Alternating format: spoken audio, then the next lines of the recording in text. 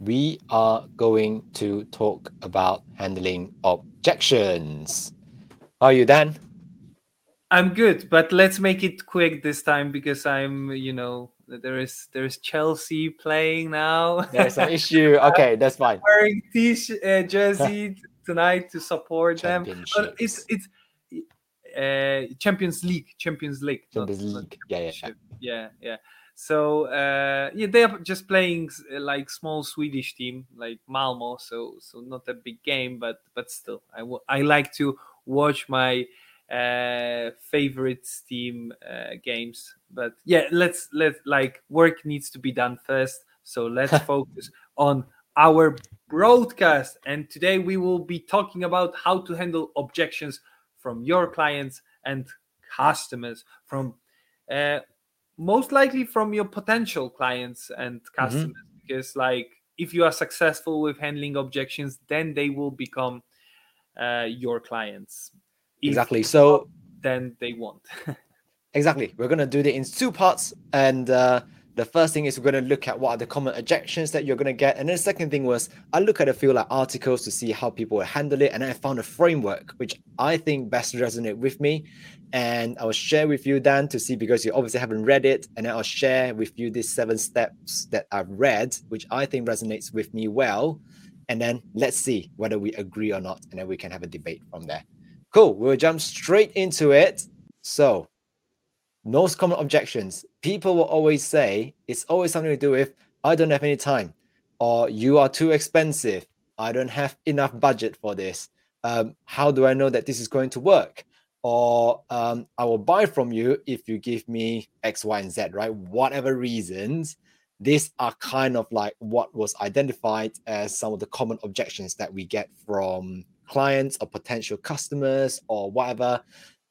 Anyway, they might not say no directly to you, but you know that they are hesitating for some reason, right? And if you're interested, here's a link. We want to make sure credit is where credit is due. So go check this article out if you want to find out or read more about these common objections. But yeah, you can see on the screen, or if you're listening, it's always something to do with time. I don't have enough time, price, what can you promise, or some level of fear, how do I know it's going to work, or some level of like self-doubt, I don't think I can do it, how can you help me, all those kind of things. So these are the 8 common objections, but we're not going to spend so much time on what common objections are there. We want to focus on the solutions, right? It's like when people tell you, oh no, I'm not quite sure about this, or whatever, what do you say now to address the objections, right? Because if you don't address that no, you're not going to get that sell, basically. So we're going to look at this 7-step framework that is shown here, and I will share why I think it resonates with me, and then down it'll be interesting to see what your view is. Okay, so first thing is when people say no, etc. This step 1 over here on this article says step 1, pause, speak with calm authority. It's as if objections handling scenarios trigger them into slow motion. So what you want to do, basically what he is suggesting is that if you maintain a calm demeanor amid a flurry of sales objections, you will build trust with your customers. What do you think? So I partially agree with this step, but I wouldn't say calm authority. I would say confidence. Like show to some extent that you were prepared to hear it from them. Yep. Show it like, don't be like, I'm surprised that you said that it's too expensive. I'm surprised that you didn't have time for that. Ooh. No, but be prepared to hear some objections and then respond as you are prepared. So with great confidence, and one important thing that I would say in the first step. So this pause, it's not only about pausing. It's more about not rushing into your answer. So I would say, like, the worst thing that you can do is to interrupt someone. Because because most likely their objection will not be just short and simple, like it's too expensive. No, they will elaborate like, oh, the price is a bit too high, etc, etc, etc. They will tell you more about it, why they won't go ahead with you.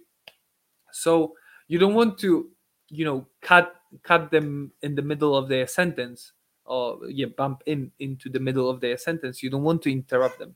Let them talk, let them finish. Once they finish, then add what you prepared for this case, for this instance. I completely agree. And I think it's that mindset. When you walk into a sales situation, you want to make sure that you prime yourself in a mindset that they are going to say no. In fact, they are going to say no. It's not like you don't want to go into a situation where you're like, oh, it's all going to work out. It's all going to be yes. They're going to be agreed. They're going to be so happy. Like if you go into a mindset, the expectations that you set is going to be very different. So you want to have an expectation that I know no matter how good I sell, he or she is definitely going to say no. And I need to be able to confidently address some of those objections. That's the way that I see it, which is if I go in and I try to work out what all the objections that they're going to come up with, then I can best prepare myself. I'm not saying that you go into the mindset and attract everything that is not going to be not a sales, you're not going to be confident. Like that's not what I'm saying. What I'm saying that is you're so confident that even if they say no, you already have all the answers on what questions to ask them, potentially why, to help them uncover what is the real reason that they say no. So for me, the first step is not about like calm, etc. It's like having the mindset that you walk into a sales situation with the right approach and attitude. You're gonna say something, I can see. Yeah. I at first I was surprised when you said like come with an expectation that they will say no at the first time. It's partially true, but I wouldn't say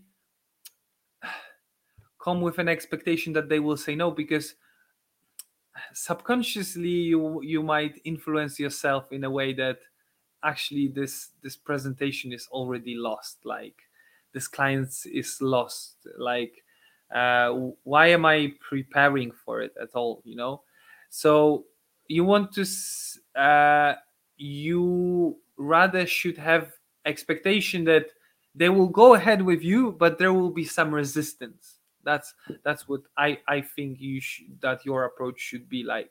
They Yeah. want what you have, but there will be some resistance. And very often it will be also some resistance because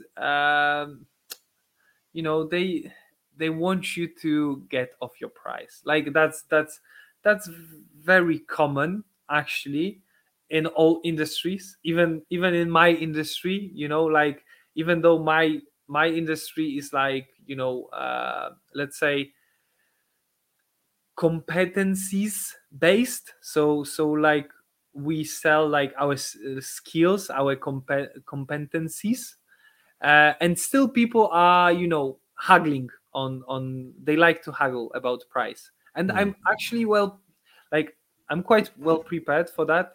Like what I really like to say to my clients when they say like, oh, this price is too high, I say, I get it, but but okay. So they might, maybe not often they say that it's too high, but at the very end, they are some of them are trying to get a discount.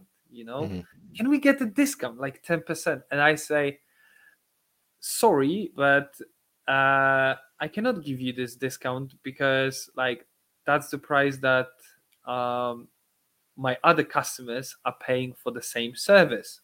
So if I give you a discount, then I would be disloyal towards them. Mm-hmm.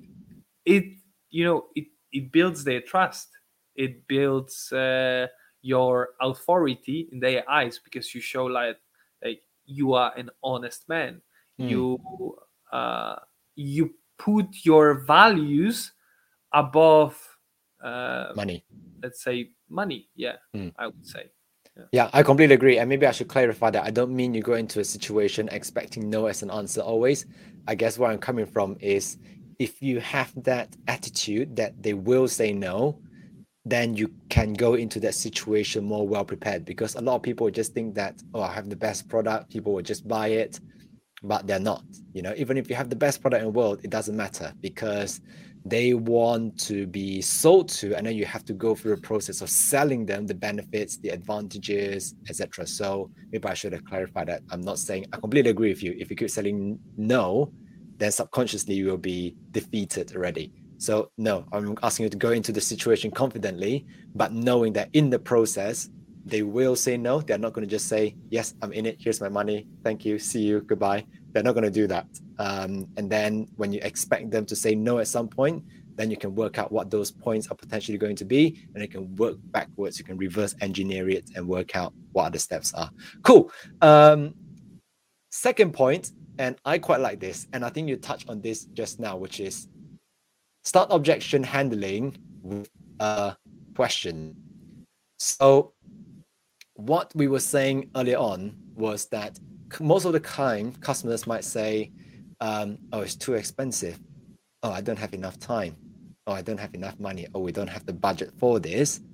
And sometimes they will elaborate, but I think most of the times that I see certainly is that they will just go, I'm not sure if I have enough money for this. And then just keep quiet, right? Yeah. So my approach would be that in that instance, I think Daniel just mentioned, you're like, okay, I agree. It's like you first acknowledge it, where they come from. You don't just like dismiss them. You're like, okay, I agree, but can you tell me more about what do you mean by I don't have enough money? Or can you tell me more about this? Or can you tell me more? You want them to elaborate on that. And like you said, let them speak, let them do the talking. Don't try to convince them. You want to now start to like manage that conversation the right way and let them do the talking. Like you have to direct them into them convincing themselves, you know what I mean. Mm. So if they say that they don't have enough time or they don't have enough money, then you need to start asking, like, how do you know that you don't have enough money? Like, what if you can make double on that investment? So for every dollar that you invest, you will get $2 back.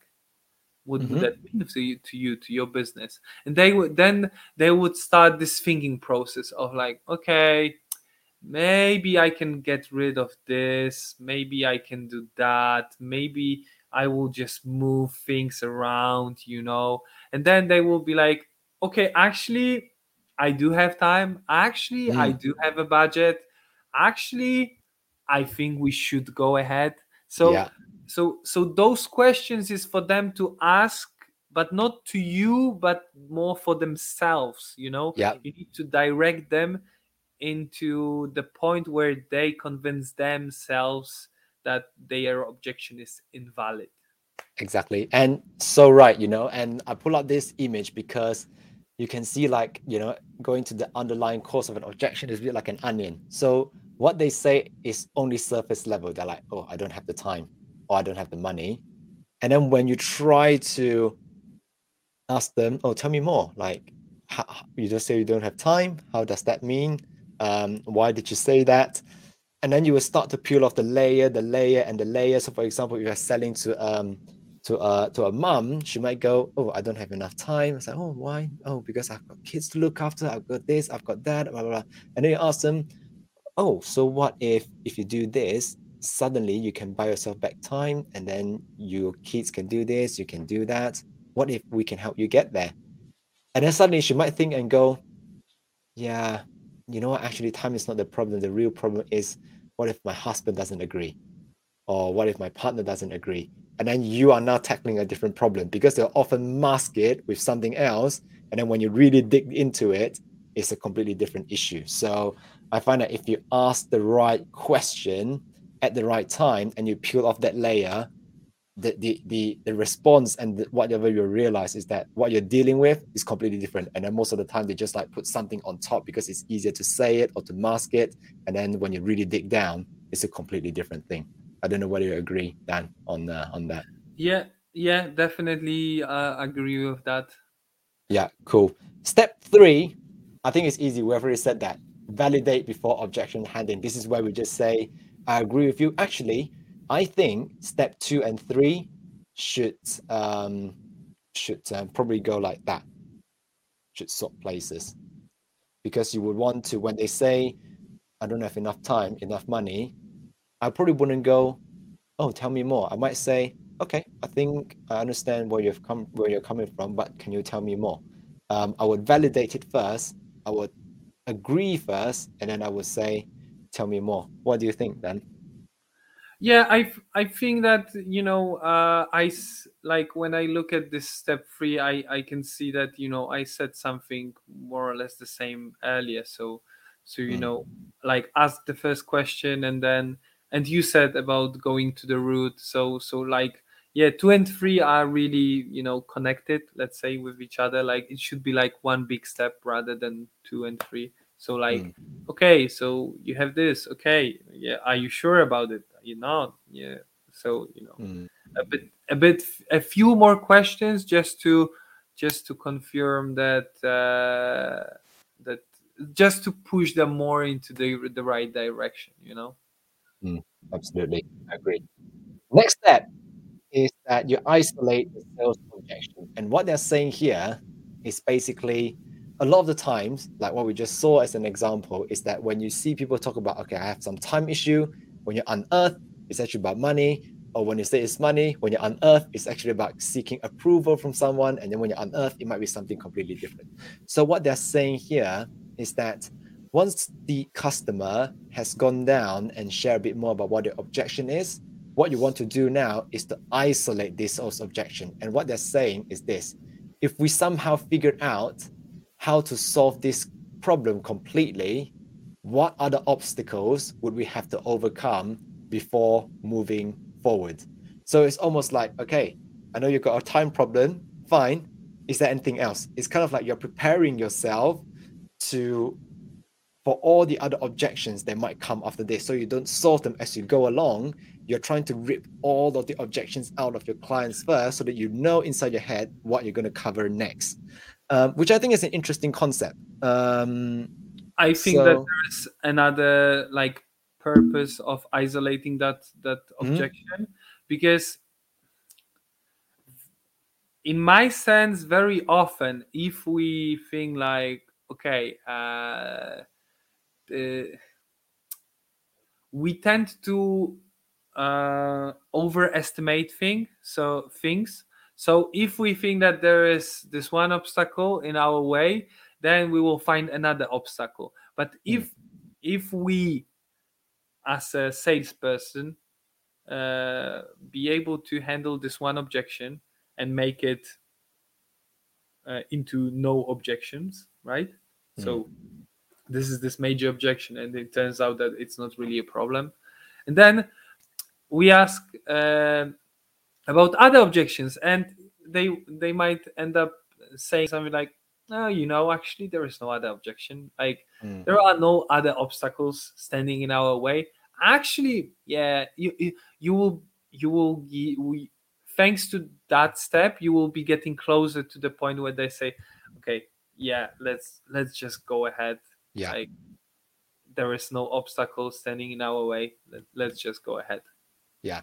So for me, I think I agree. I think that's a interesting, like you're setting yourself up for success to them saying yes, because you know what they're gonna say next or what's standing in their way. You are already one step ahead of the game. And you're helping them find clarity as well as to what is potentially in their way. And then you can start to formulate a strategy inside your head on how do you get them to talk themselves out of those objections they're in. So I think that's quite a smart one. Next one is get permission to address the objection. So again, I think this is another like an attitude thing. So basically, what they're emphasizing is that you need to pay attention to the language you're using. So, for example, you don't want to let them feel like I'm here trying to convince you. So you don't say words like, "Can I make a suggestion?" Because it's all like coming from you. And what they're actually emphasizing is to say something like, can I bounce a few ideas off of you? It's like you're working with this client or this customer, trying to solve this question together. You are in it with them. It's not like I'm here trying to sell you something and you need to listen to me. It's like, how can we do this together so that we can get to the next level? So again, I think yes, it's about the language, but for me, it's more about the attitude that you're bringing. It might not be the same language, but it's more like, how can we do this together? Would you mind if I ask you this? Would you mind if we try this? What if we do that? So for me, those are kind of these questions and language that I would use. And it's all about building rapport with the customer, isn't it? Because the customer is going to invest in you.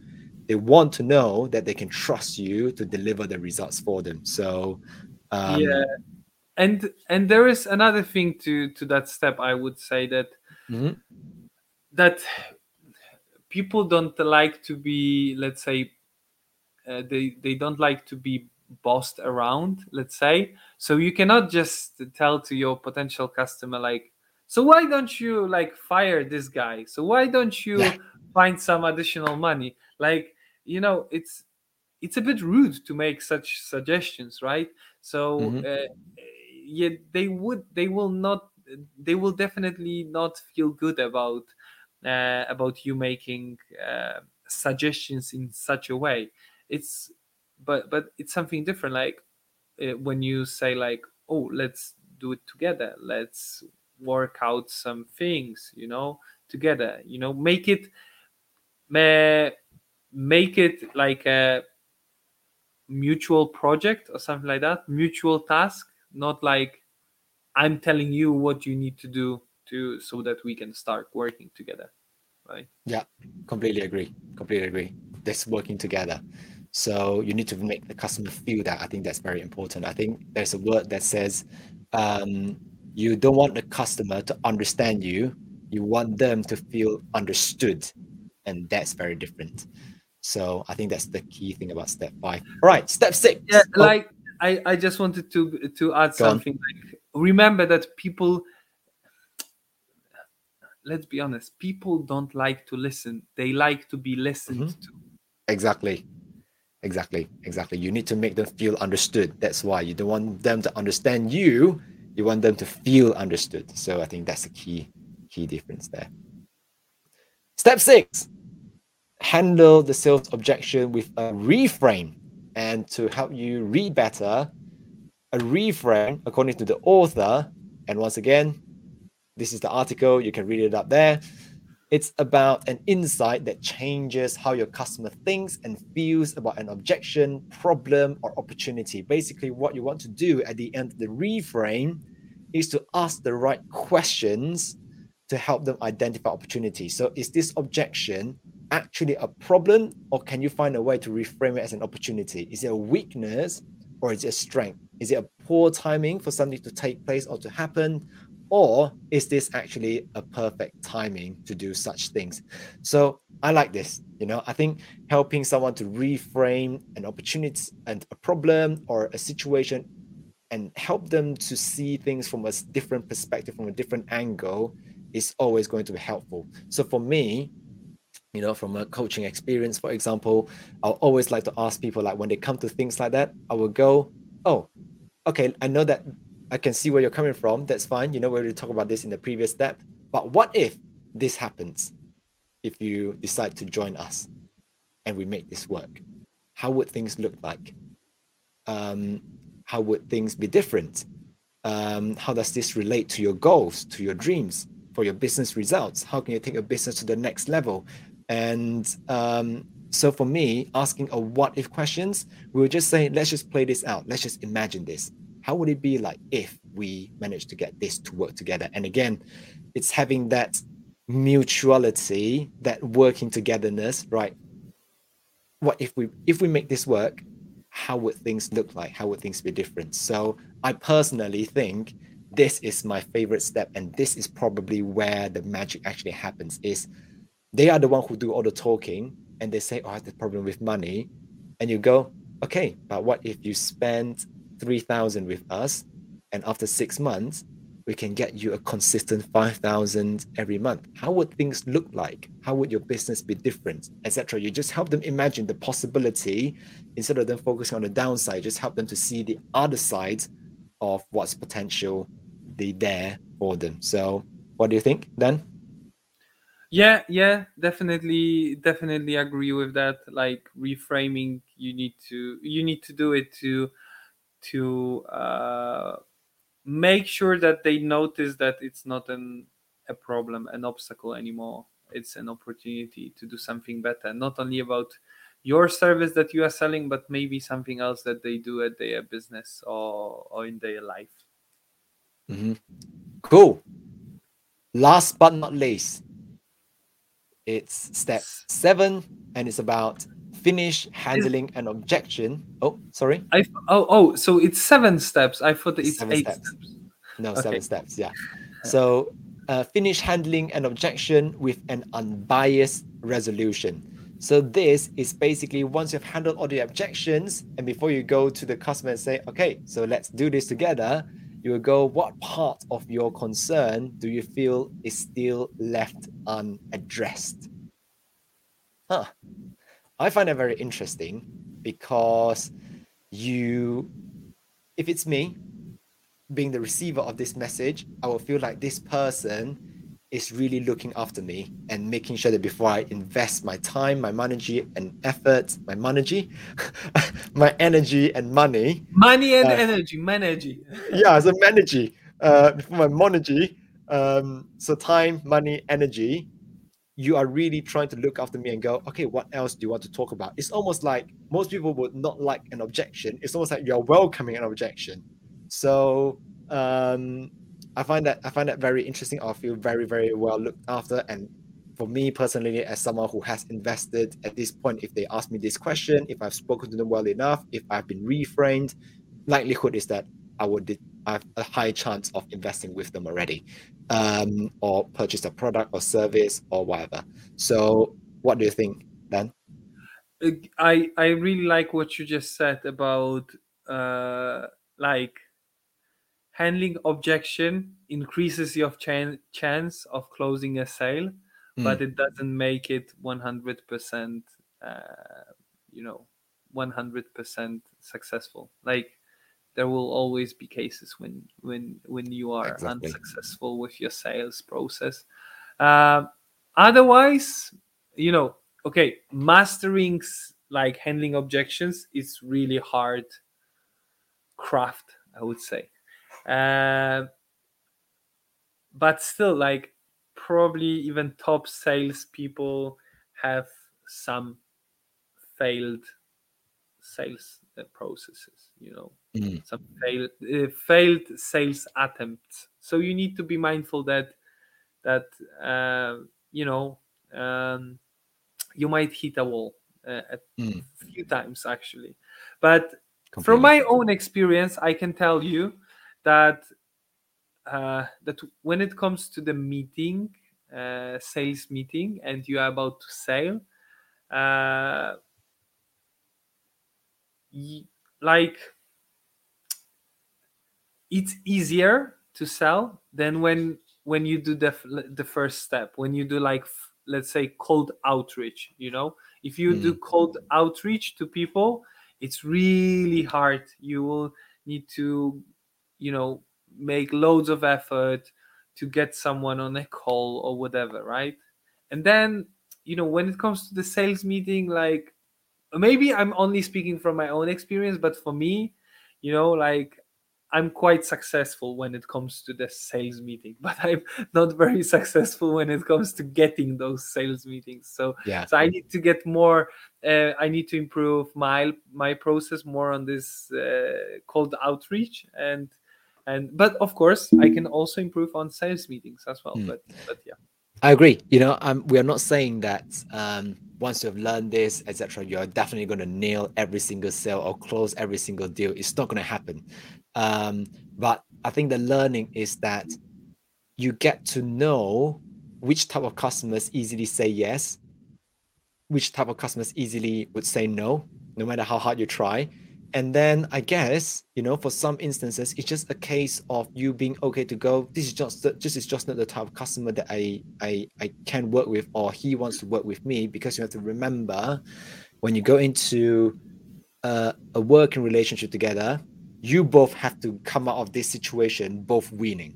You know, if you work too hard, they work too less, you are losing out. If they work too hard, you work too less, they are losing out. So it has to be kind of an equal relationship, equally invested, etc., to make both parties get something out of this partnership, this working relationship, or this investment. So for me, I think handling objections helps you get more clarity in terms of what kind of customers you want to work with or maybe well suited for your business. And also you get to understand their problem a bit more, right? Because if you got one or two or three, you might realize that they all have the same problem, they all have the same challenge. Then you can nail down it a bit more. Your marketing message can be much better. I think there's so much learnings in there when you have conversation with people and people challenges you. Then once you understand all these things, you speak to enough people, the next thing is you just have to be comfortable to pick your niche and pick your fight, pick your battle, pick which ground you want to fight on. You can't win every single thing, so to pick somewhere to excel in that area first, then you can move on to the next one. So for me, handling an objection is not just about closing that deal. It's much better than, it's much more than that. It's much more than that. So that's the way that I see handling objections. Yeah, I agree with that. Cool. Right. Anything else you want to add to? No, I think I said enough about sales tonight. Actually, like honestly, I don't feel that much comfortable yet talking about sales. Like I have some experience with sales because I need to do that for my business, but I'm not. I realize that I'm not a pro at the moment because I need to divide my time between selling and between marketing. So doing work for my clients, doing work for my company. But hopefully when we meet in 1 year again, let's say for some sales focused episode, I will have more to tell from my own experience about Absolutely. selling. Yeah, I think absolutely that. And then for some reason I just realized that a lot of the techniques that you learn here about working with people, handling objections, etc., these skill sets can be easily transferable to other things like interview, presentation, all those stuff, because at the end of the day, you're dealing with a human and you're going to get the human on board with you. So cool. Shall we leave it there? Yes. Cool. Okay. Next week we'll have a guest episode, and yeah, stay tuned. And if you enjoyed the episode, give us a follow on Instagram at the Newborn Hustlers, or just DM us, have a chat with us. We'll be more than happy to do that. And if you enjoyed this episode, which I think is great, we started looking at the framework, we discussed some ideas together. I'm sure you can take away something. Then give us a like or subscribe if you enjoy it. Okay, we will see you all next week, same time, same place, and enjoy your game. Let's hope Chelsea wins, and Yeah. we will go from there. Yeah. See you, Okay. everybody. Bye, Good everyone. night.